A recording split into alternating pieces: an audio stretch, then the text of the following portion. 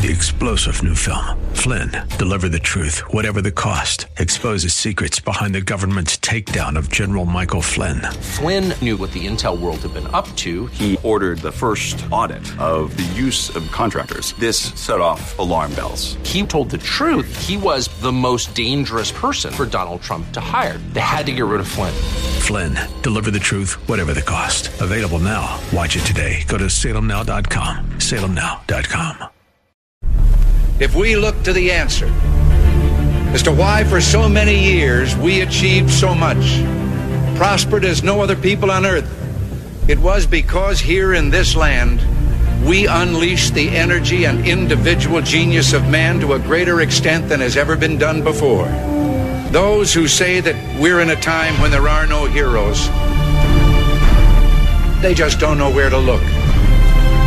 The sloping hills of Arlington National Cemetery, with its row upon row of simple white markers bearing crosses or stars of David, they add up to only a tiny fraction of the price that has been paid for our freedom.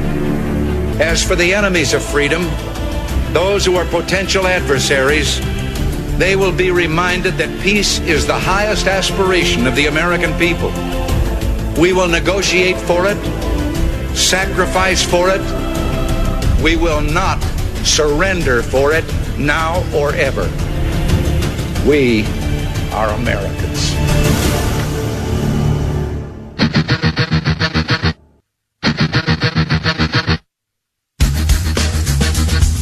This is the Bob Frantz Authority on AM 1420. The Answer. Yes, indeed it is, and a good morning to you. Thank you for joining. Thanks for joining us on this Monday, the 12th morning of the 8th month of the year of our Lord, 2019. Appreciate you being a part of our conversation today. I want to continue, and by the way, I Facebook commented the portion, or posted rather, a portion of the Eric Holder Department of Justice final report on his investigation into Darren Wilson and the shooting of Michael Brown, and that I read to you a short while ago, essentially fully clearing and vindicating Darren Wilson. I posted that because, again, the anniversary of the Michael Brown shooting was just Friday, and the American left, especially all of the Democratic presidential candidates that I talked about, are revising history and declaring that a white police officer murdered an unarmed black teenager who was playing gleefully in the street around the Maypole. That's the story. They're trying to revise that. I really wish Darren Wilson would come out of hiding and sue all of them for defamation and slander, especially after he had been cleared. But since I'm doing that part of history today, I also want to post, and will, if you follow me on Facebook or Twitter and Parler at France Radio, Frantz Radio, is the other anniversary of a tragedy. 2 years ago, of course, Heather Heyer, one of the protesters against the statues, who happened to be in a crowd of Antifa thugs. Not that she was one, of course. She was one of, to by all accounts, the woman who was run down by the nut job racist who drove into the crowd of anti-Confederate statues in Charlottesville 2 years ago. She was one of the very fine people President Trump talked about when he said there are very fine people on both sides. There were people there who were just innocent protesters expressing their opinion on statues. They didn't belong to hate groups like Antifa. They didn't belong to hate groups like neo-Nazis. They were just there to express themselves on the statue debate. It had nothing to do with the racist groups. That's why President Trump correctly said there were very fine people on both sides of that. Not the thugs, not those who committed battle against one another, certainly not the killer who drove the car into the crowd, but there were innocent people on both sides who were just there to express their First Amendment rights about the statues. It was 2 years ago that she was killed. And as a reminder of that, Robert Francis O'Rourke, Joe Biden, Bernie Sanders, and all of the Democrats are also repeating the lie that Donald Trump proclaimed that neo-Nazis were the very fine people, despite his specific condemnation of neo-Nazis and white supremacists, saying they should be condemned totally and without reservation. That lie is still making the round, so I'm going to post that on my Facebook page as well. PragerU did a wonderful, wonderful video on this, narrated by Steve Cortez of CNN, telling the truth about what President Trump actually said after the Charlottesville tragedy 2 years ago today. So you will look for that and hopefully share that as well as we continue to try to bring truth to a campaign of lies against the President of the United States. All right, now I apologize for the delay there, Steve Loomis. I do want to bring in the Cleveland Police Detective, former president of the Cleveland Police Patrolmen's Association, who served as a really a well-regarded analyst and pundit on national television during the Ferguson melee in 2014 and the subsequent investigations in 2015 and 2016. Joining us now on AM 1420 The Answer. Hey, Steve, good to have you back. How are you? Good morning, Bob. Pretty good, thanks. Steve, you did a lot of research on, and obviously, as I pointed out, a lot of discussion on national television of the Ferguson effect, and what happened to policing in the aftermath of the lie that Michael Brown was murdered, an unarmed teenager with his hands in the air saying, "Don't shoot, don't shoot." And this stone-cold racist killer cop in broad daylight in full view of tons of witnesses just shot him anyway. You spoke a lot about that in 2014, 15, and 16. Let me ask you now, in 2019, on the 5-year anniversary, what do you make of Elizabeth Warren calling Darren Wilson a murderer and proclaiming that Michael Brown was an innocent victim of a racist, violent police action? Yeah, that's absolutely despicable, especially for somebody who's an elected official, who wants to be the commander-in-chief of our great country. It is absolutely despicable because facts be damned. We're just going to say whatever we want to say about this thing to see if it's going to move us forward in our political careers, or it's just ridiculous. That kid did nothing wrong. What kid? Wilson. Oh, okay. You got to be careful. You got to be careful here because the kid in the narrative is Michael Brown, the unarmed teenager. So, plain dealer will have that tomorrow. That little mistake. Loomis says kid did nothing wrong. Yeah, right. That's what they try to do. You really, it's sad but true that's what the media does, and you'd have to be careful. Yeah. Remind me, Steve, of your take from that day, because I've been reading myself, going back and reading the Holder Department of Justice report, the AG's report on this investigation in which Darren Wilson was cleared and Michael Brown was perceived to have been the aggressor who not only once tried to take Darren Wilson's gun from him, in which he was shot in the hand while still in the SUV, but then lowered his head and came charging toward Officer Wilson, which of course prompted Officer Wilson to defend himself with deadly force. So he wasn't going to wait for him to tackle him and try to get his gun again. The story now, of course, is that he was unarmed. Therefore, it was not justifiable, despite all of those investigations being completed.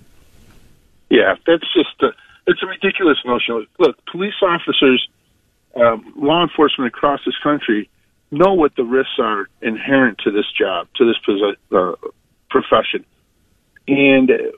But you try to explain to my wife or my mother or any of our families that we have to sit there and wait and see what he's going to do after he attacked us once already.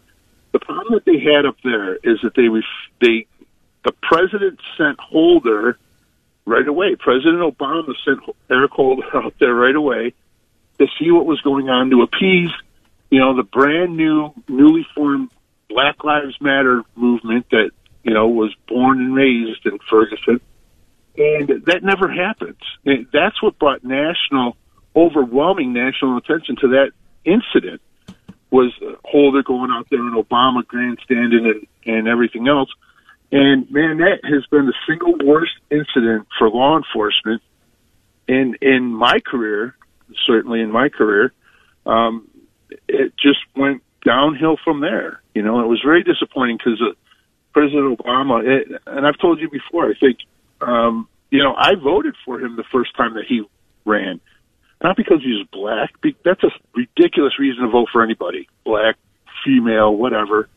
But because he was young, he was energetic. He seemed to be saying good things. And I'll tell you, it was 6 months later into his presidency that I knew that we were in trouble and that was a terrible vote when he, with the Cambridge officers, said that they acted stupidly. Yeah. Right? I mean, give me a break with this nonsense. We have a tough job to do. Nobody in their right mind wants to do it. I still maintain, that's said on national news, police officers, law enforcement are insane for doing what we do. But it's a calling. It's something that we're born with. I can't explain it. It sounds corny, but that's exactly what it is. And for them to turn around and try to rewrite history, like you said, with this Ferguson case is absolutely despicable. And everybody better wake up and watch what's going on with these folks, because they have lost their minds. They've lost their minds. I want to fast forward to today. Actually, let me give you this clip from 2016. So this is 2 years after the Michael Brown shooting. And Heather McDonald, who wrote a book called The War on Cops, describing and discussing the Ferguson effect. I'm going to give you the 2016 version of it from her and then ask you about where it is today. Does the truth matter? If it does, here's a truth worth pondering. There is no government agency more dedicated to the proposition that Black lives matter than the police. The proactive policing revolution that began in the mid-1990s has dramatically brought down the inner city murder rate and saved tens of thousands of Black lives. Unfortunately, that crime decline is now in jeopardy. As I write in my book, The War on Cops, police officers are backing off of proactive policing in Black neighborhoods thanks to the false narrative that police officers are infected with homicidal bias. As a result, violent crime is going up. In cities with large Black populations, homicides in 2015 rose anywhere from 54% in Washington, D.C. to 90% in Cleveland. Overall, in the nation's 56 largest cities, homicides in 2015 rose 17%, a nearly unprecedented one-year spike. All right, Steve, that was Heather McDonald in 2016, quoting statistics then, and she mentioned Cleveland, 90% increase in homicides, and she's blaming all of this on the Ferguson effect, the lack of proactive policing, because officers are afraid to get out and engage and save lives for fear of either being killed or hesitating, so they're not the next one to be tried, and they're not able to serve and protect as a result. Now let's fast forward to 2019. Is the Ferguson effect still in effect? Yeah, absolutely it is. And I'll tell you, the cities across this country want nothing more than the veteran cops to retire. They wish any cop with 15 years on or more, they want gone out of there, because they know that we're teaching the young guys the right way to do police work and the safest way for everybody to do police work. They have all these policies that were born of these consent decrees that Obama forced down everybody's throat.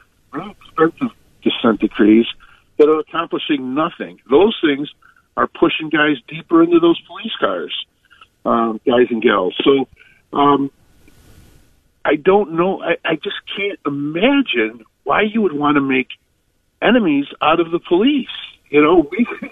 We're the guys and gals that keep things together in here, and we're terrified to get out of cars. Proactive policing is gone. Now the chiefs and the politicians, now they put these little units together that go out and they'll go to a community meeting. Well, who's at the community meeting?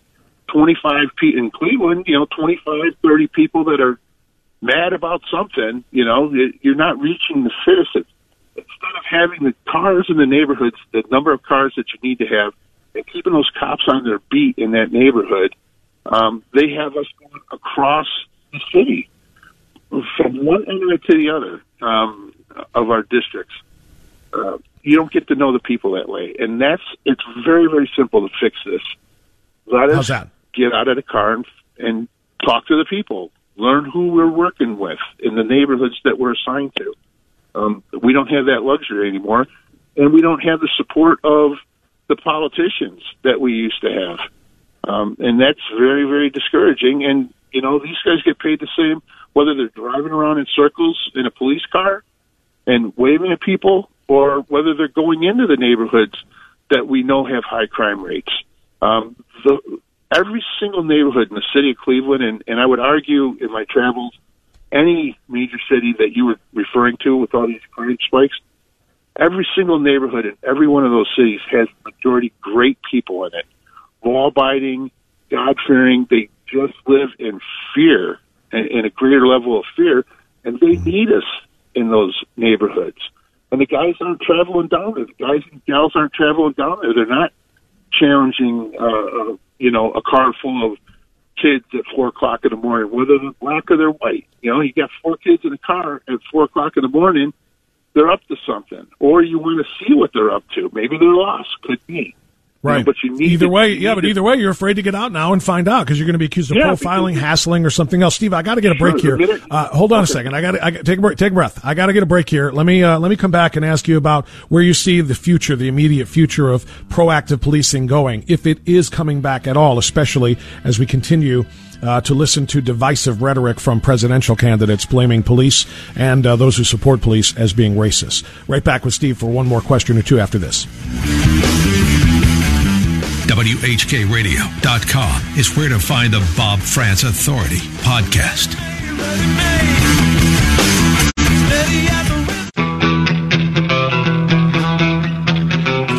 All right, 10:25 now. Steve Loomis, former Cleveland Police Patrolmen's Association president, now still a Cleveland police detective. He knows the streets.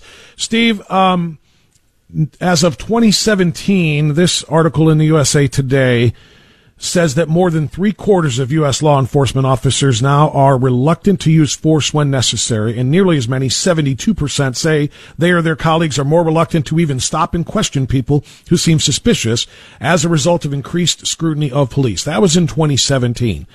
We're in 2019 now. What is the future of this, in your opinion? The immediate future in the next year or two, especially in light of more accusations of racism being launched by Elizabeth Warren, Cory Booker, Kamala Harris, Robert Francis O'Rourke, and the rest of the Democrat candidates for president who have decided demonizing cops will get them more black votes. Yeah, those statistics are going to keep on climbing. And it's not the scrutiny that's bothersome to law enforcement. We've been used to that forever. People have always been able to file complaints if they need to, and every police department that I know has an internal affairs unit, so we're used to the scrutiny.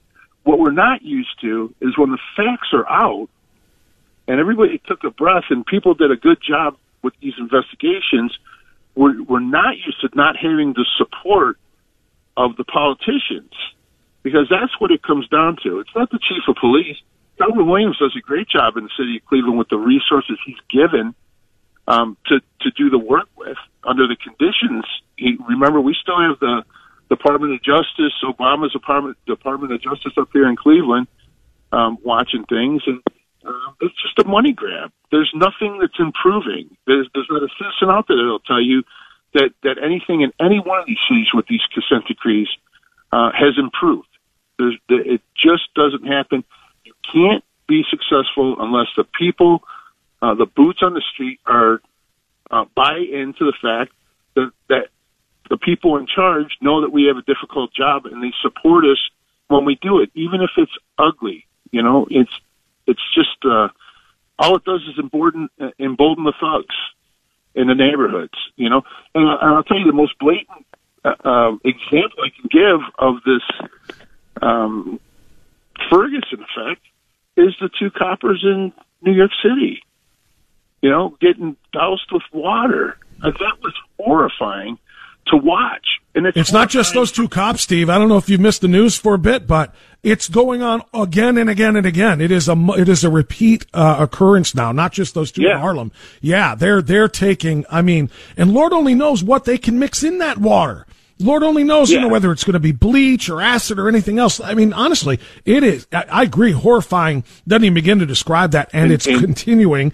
And guess what? In New York, I'm sorry to interrupt you, but real quick, in New York, there is a bill that's been proposed by Republican leaders in Albany, the state legislature there, to make it a felony to douse or throw anything on police officers, and Democrats there are fighting it tooth and nail. They don't care, and that's a huge problem for me. I'll give you the last word. Go ahead. Yeah, that's exactly right. When I mentioned the cops in New York, because that started it across the country. Yeah. And it emboldens the people that are out there that want to do bad things. And the politicians allow it to happen. And as a result, it's pushing us deeper and deeper into these police cars, which is a terrible thing. To me, there's not a cop out there that wouldn't want to get out of the car or go get a bad guy.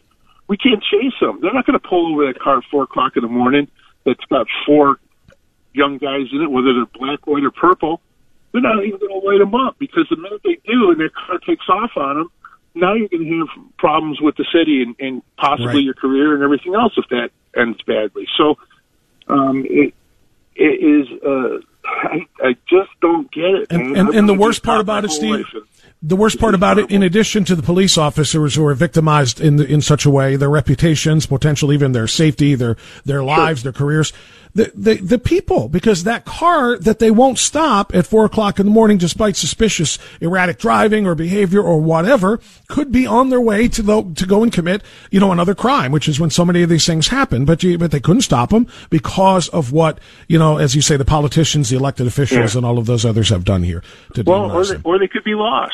I mean, it's real simple. That's our job. We're supposed to be looking for abnormalities in an otherwise normal situation, and that's proactive policing. That's going down into the neighborhoods that are most crime-ridden, right, and protecting the people that live down there. Like I said before, there's great people. The majority of people in every one of these neighborhoods are fantastic people. I'm out there. I see them. And they're the ones that you're trying to defend, right? They're the ones you're trying to defend, but people are making it impossible for you to do it. And guess who pays the price then again? Those majority wonderful people in the neighborhoods. It goes against every ounce of our instinct to not go down there into the neighborhoods and do the things that we're supposed to be doing. Right. Instead, they're driving around and they're waiting for a radio call, which means what? Which means something bad already happened. We're not preventing anything. We're responding to it. That's exactly and right. That's not Cleveland. That's across the country.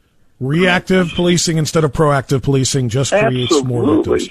Steve, I got a jet. I appreciate your input on this. It's a terrible thing that they're trying to do, revise the history of Michael Brown in order to continue to demonize cops. I appreciate you weighing in on it, sir. Well, I'll tell you this real quick, Bob.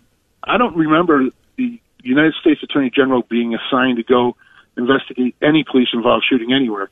So right from day one, Ferguson was, and he went down there 2 days later. Obama sent him down there. So right from day one, this thing was political in Ferguson, and it was designed specifically for this end result. No question about it.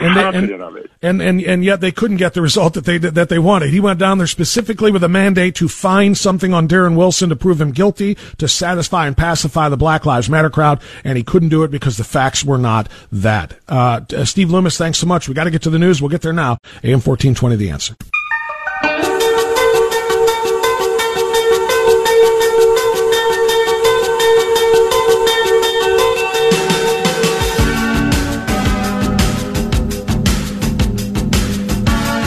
All right, it's 10:38 as we continue on AM 1420.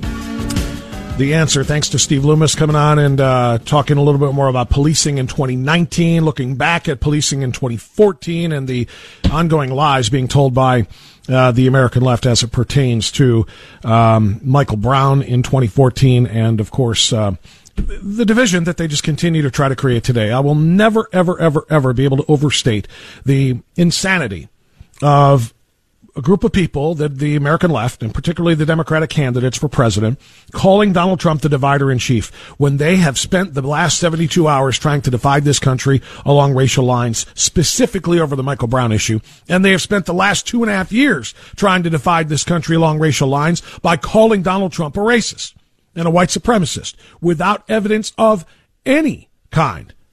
Not majority evidence, any evidence whatsoever. They've got none of it. And yet they want to continue to advance this now through revising the Michael Brown story. All right, phone lines are open the rest of the way at 216-901-0945 or 888-281-1110. You may also tweet to me, Facebook comment to me, or Parler comment to me at France Radio, FRANTZ Radio, all one word, no spaces, no underscores. We'll go to it now. TJ in Cleveland, go right ahead. Yeah, Bob, with this Dayton shooting, people, they want to talk about the other side wants unity. Well, on the front page of the Plain Dealer that next morning, it was 9 people killed in Dayton, 6 of them were black. What? Who were the other 3? I don't know. Were they white? Were they Asian? Were they Hispanic? I don't know. All I know is 6 of them were black, according to the Plain Dealer. I didn't even know that. It was on the front, Plain Dealer. And then on the nightly news, they're showing the crime scene, and I thought it was a little odd. Only 6 wreaths were put up. And I thought to myself, well, 9 people were killed. How come there's only 6 wreaths put up? Maybe you didn't see the other 3. No, they were right in a row, lined up, 6 of them. I don't know. Be careful there, TJ, is all I'm going to say. Well, be careful there. Unless careful, you know, because this is what the left does, and I don't want us to do that. Unless there's proof that they eliminated 3 and omitted 3 for the purposes of the 6 minorities, I don't want to engage in that kind of crap. That's what the left does. I will not do that absent hard facts that 6 were up and 3 weren't, and it's because of this. That's what you're intimating, and I won't do that. I won't do that. You shouldn't do that either. Well, I mean, it's just obvious to me that, and maybe in some people's minds, white lives don't matter. Okay? No. I mean, that's the only point I'm trying to make. One other thing, too. It's according, like what Loomis said, our cities are much more unsafe now because of this Obama decree. And the same people that made them unsafe, the left, now they want to take away our rights to defend ourselves, and we can't count on the police, and we can't even count on ourselves because they want to disarm the law-abiding people. And one other point I thought was a little amusing, and I'm not going to infer anything here, but it was on the Internet with Jeff Epstein's mysterious demise, that statistically you have a better chance of being killed by a Clinton than an AR-15. Yeah, well, now that's pretty funny, actually, and thanks for the phone call. The only point there that I really would want to follow up on is the second one. It is kind of ironic that the left wants you to believe that the greatest threat that we face, particularly people of color, is from police officers. And yet they want all Americans to be disarmed so that only the police officers have weapons. I want you to think about the common sense of that. We're in grave threat from officers of the law, and we shouldn't have anything to defend ourselves. Does anybody even understand the racist history of gun control laws? You realize that the first gun control laws were intended to keep guns out of the hands of newly freed slaves? Freedmen weren't allowed to have guns because we didn't want, the authorities at the time did not want freed slaves to be able to fight back against the stuff that they were still continuing to be subjected to.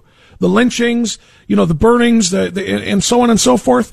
In that horrible, dark history, a part of American history, I mean, that was the first, those were the first gun control laws. And one could argue that the same type of thing is being done today. We want to give the government all power and control over the people who should be powerless to defend themselves against whatever it is that the government wants to impose. And that's, of course, precisely why the Founding Fathers, I don't want to get off into the gun story today because that wasn't my theme today. But that is, of course, why the Founding Fathers, in their infinite wisdom, gave us the Second Amendment, gave us the right to keep and bear arms in the event that we do need to form a militia to fight back against anyone, including foreign or domestic threats. Foreign governments or our own government raining down on us in a totalitarian style. We should be able to fight back. And that's why one of the reasons why we have to oppose any and all of these ridiculous new gun confiscation proposals, especially the red flag laws. The more you read about them, the more you listen, the more you hear about these things, the more dangerous they sound. We cannot allow that to happen. But as to the first part about what TJ said, how about this? Instead of focusing on the race of the shooting victims in Dayton, how about the fact that the American left has absolutely ignored the motives of the shooter? They cannot stop talking about the motive of the El Paso shooter, who survived, by the way, and was arrested, who said he was trying to kill Mexicans, and who wrote this racist, manifesto and posted it online. They can't talk enough about that and then thus blame Donald Trump for it.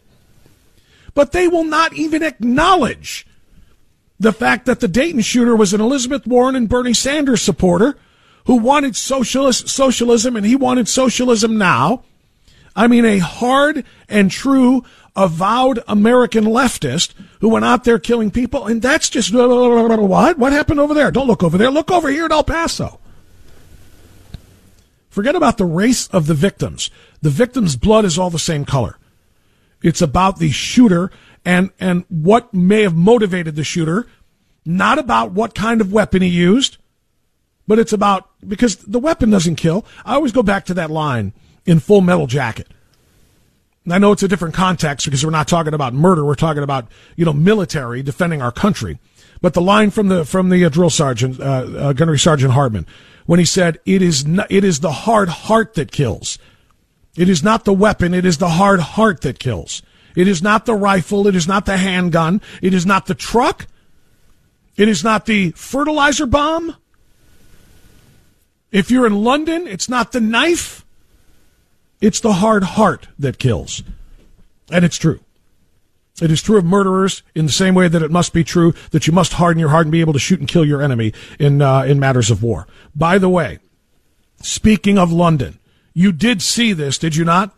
While we are engaged in this massive issue here in the United States over guns and, new calls from the leftists on gun control. In London, where handguns are banned completely, you would think that they're living in peace and prosperity there, right? Nobody can kill because guns have been banned, right? Newsflash, spoiler alert, London has essentially earned the nickname Stab City. It has earned the nickname of Stab City by Londoners, by the way. There's a story in the USA Today that I posted yesterday, also on my Facebook page, which is France Radio. After gun ban, murder rate passes in London. The London murder rate has passed that of New York City, and London Mayor Sadiq Khan is calling for, quote, sharper knife control. Now, that's a pretty clever little headline, sharper knives, get it? But meaning more knife control. London Mayor Sadiq Khan announced a crackdown on knives yesterday, in response to the rising levels of violence in London, which recently surpassed New York City's homicide rate for the first time. No excuses, Khan tweeted. There is never a reason to carry a knife. Anyone who does will be caught, and they will feel the full force of the law. So, first, we're banning guns. Now they're on the verge of banning all knives. You cannot carry them outside your home. Pretty soon you won't be able to have them within your home. Good luck cutting your steak with a spoon, because no knives. And once they institute the full-on knife ban, what next? Seriously. Are they going to ban rocks? The original murder was Cain versus Abel. Weapon of choice, a rock. What are you going to do then? And what happens when they start driving their vehicles into people with more frequency in London? Banning vehicles? There have been more than 50 homicides in London so far. According to this story, let me see here. Guns are strictly regulated in the United Kingdom, and the rising homicide rate in London is directly attributable to a rise in knife-related crimes, stabbings, claiming at least 31 to date in 2018. By contrast, New York, this is from 2018. This isn't even 2019. So I wonder how bad it is now. New York, which has a population roughly the same size, has seen a steady decline in violent crime. There were 15 murders, blah, blah, blah. But there's the point. As the TJ was just talking about, as far as the gun control laws, it doesn't matter what you take away. Somebody who is hell-bent on killing will indeed find a way to kill. How many times do we need to point out? Timothy McVeigh killed 168 people with a truck and some fertilizer. 19 Muslim hijackers killed 3,000 people with airplanes. Didn't need knives. Well, actually, they did. They used box cutters in the airplanes, but they didn't need guns. And, of course, we have seen time and time again people driving vehicles into crowds of people, into very busy places, sometimes trucks, big rental trucks, U-Haul trucks, sometimes just cars like they did on Columbus at Ohio State. The point is, if they are looking for a way to, looking to be able to kill, they will find a way to kill, no matter what you try to take away from them. All right, final segment coming up. If you want to get in at 216-901-0945. I got a few more thoughts on the Michael Brown lie and the Heather Heyer death 2 years ago and the ongoing lies being told by the media as it pertains to Charlottesville, right here on AM 1420 The Answer. Now heard through downtown, through Greater Cleveland on 102.5 FM. It's the Bob Frantz Authority.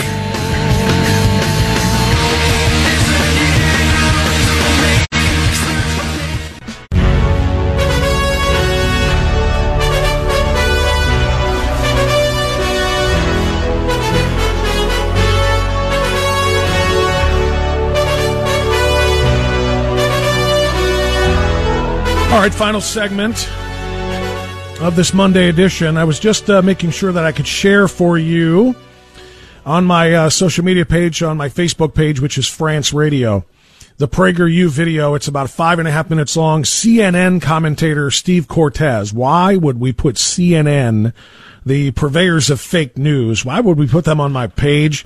Why would Prager University allow him to narrate the story? Because it's even more important. When a CNN commentator, Steve Cortez, wants to bring the truth out about what happened in Charlottesville 2 years ago, today is the second anniversary of the death of Heather Heyer at the hands of a white supremacist thug who drove his car into a crowd of leftist protesters near the end of a violent clash between extremist groups, violent Antifa thugs against violent neo-Nazi thugs, and a bunch of innocent people who weren't part of either group but who were just there to express their opinion on the statues, caught up in it all. Heather Heyer was one of them caught up in it, one of the very fine people. But at any rate, 2 years later, the lying demon rat politicians continue to claim that Donald Trump defended the neo-Nazis, describing them as very fine people. It's a lie. It has been proven to be a lie. There is audio tape evidence. There is videotape evidence. There is transcript evidence of the truth, and the left continues to ignore it. Steve Cortez of CNN put it all together as a part of a PragerU video that you should watch and you should share with everybody you know. Dave is in Bedford on AM 1420 The Answer. Hi, Dave. Go ahead. Good morning, Bob. Good morning. Next thing they're going to ban is baseball bats, billy clubs, sticks. You know, this is ridiculous. Yes, you're right. They are, and that's exactly the point. You know, I was going to take it to that level too when I said they're going to ban rocks. You know, which was the original murder weapon when Cain slew Abel. But you know, at the end of the day, there are more people killed with bare hands than there are with rifles. I mean, seriously.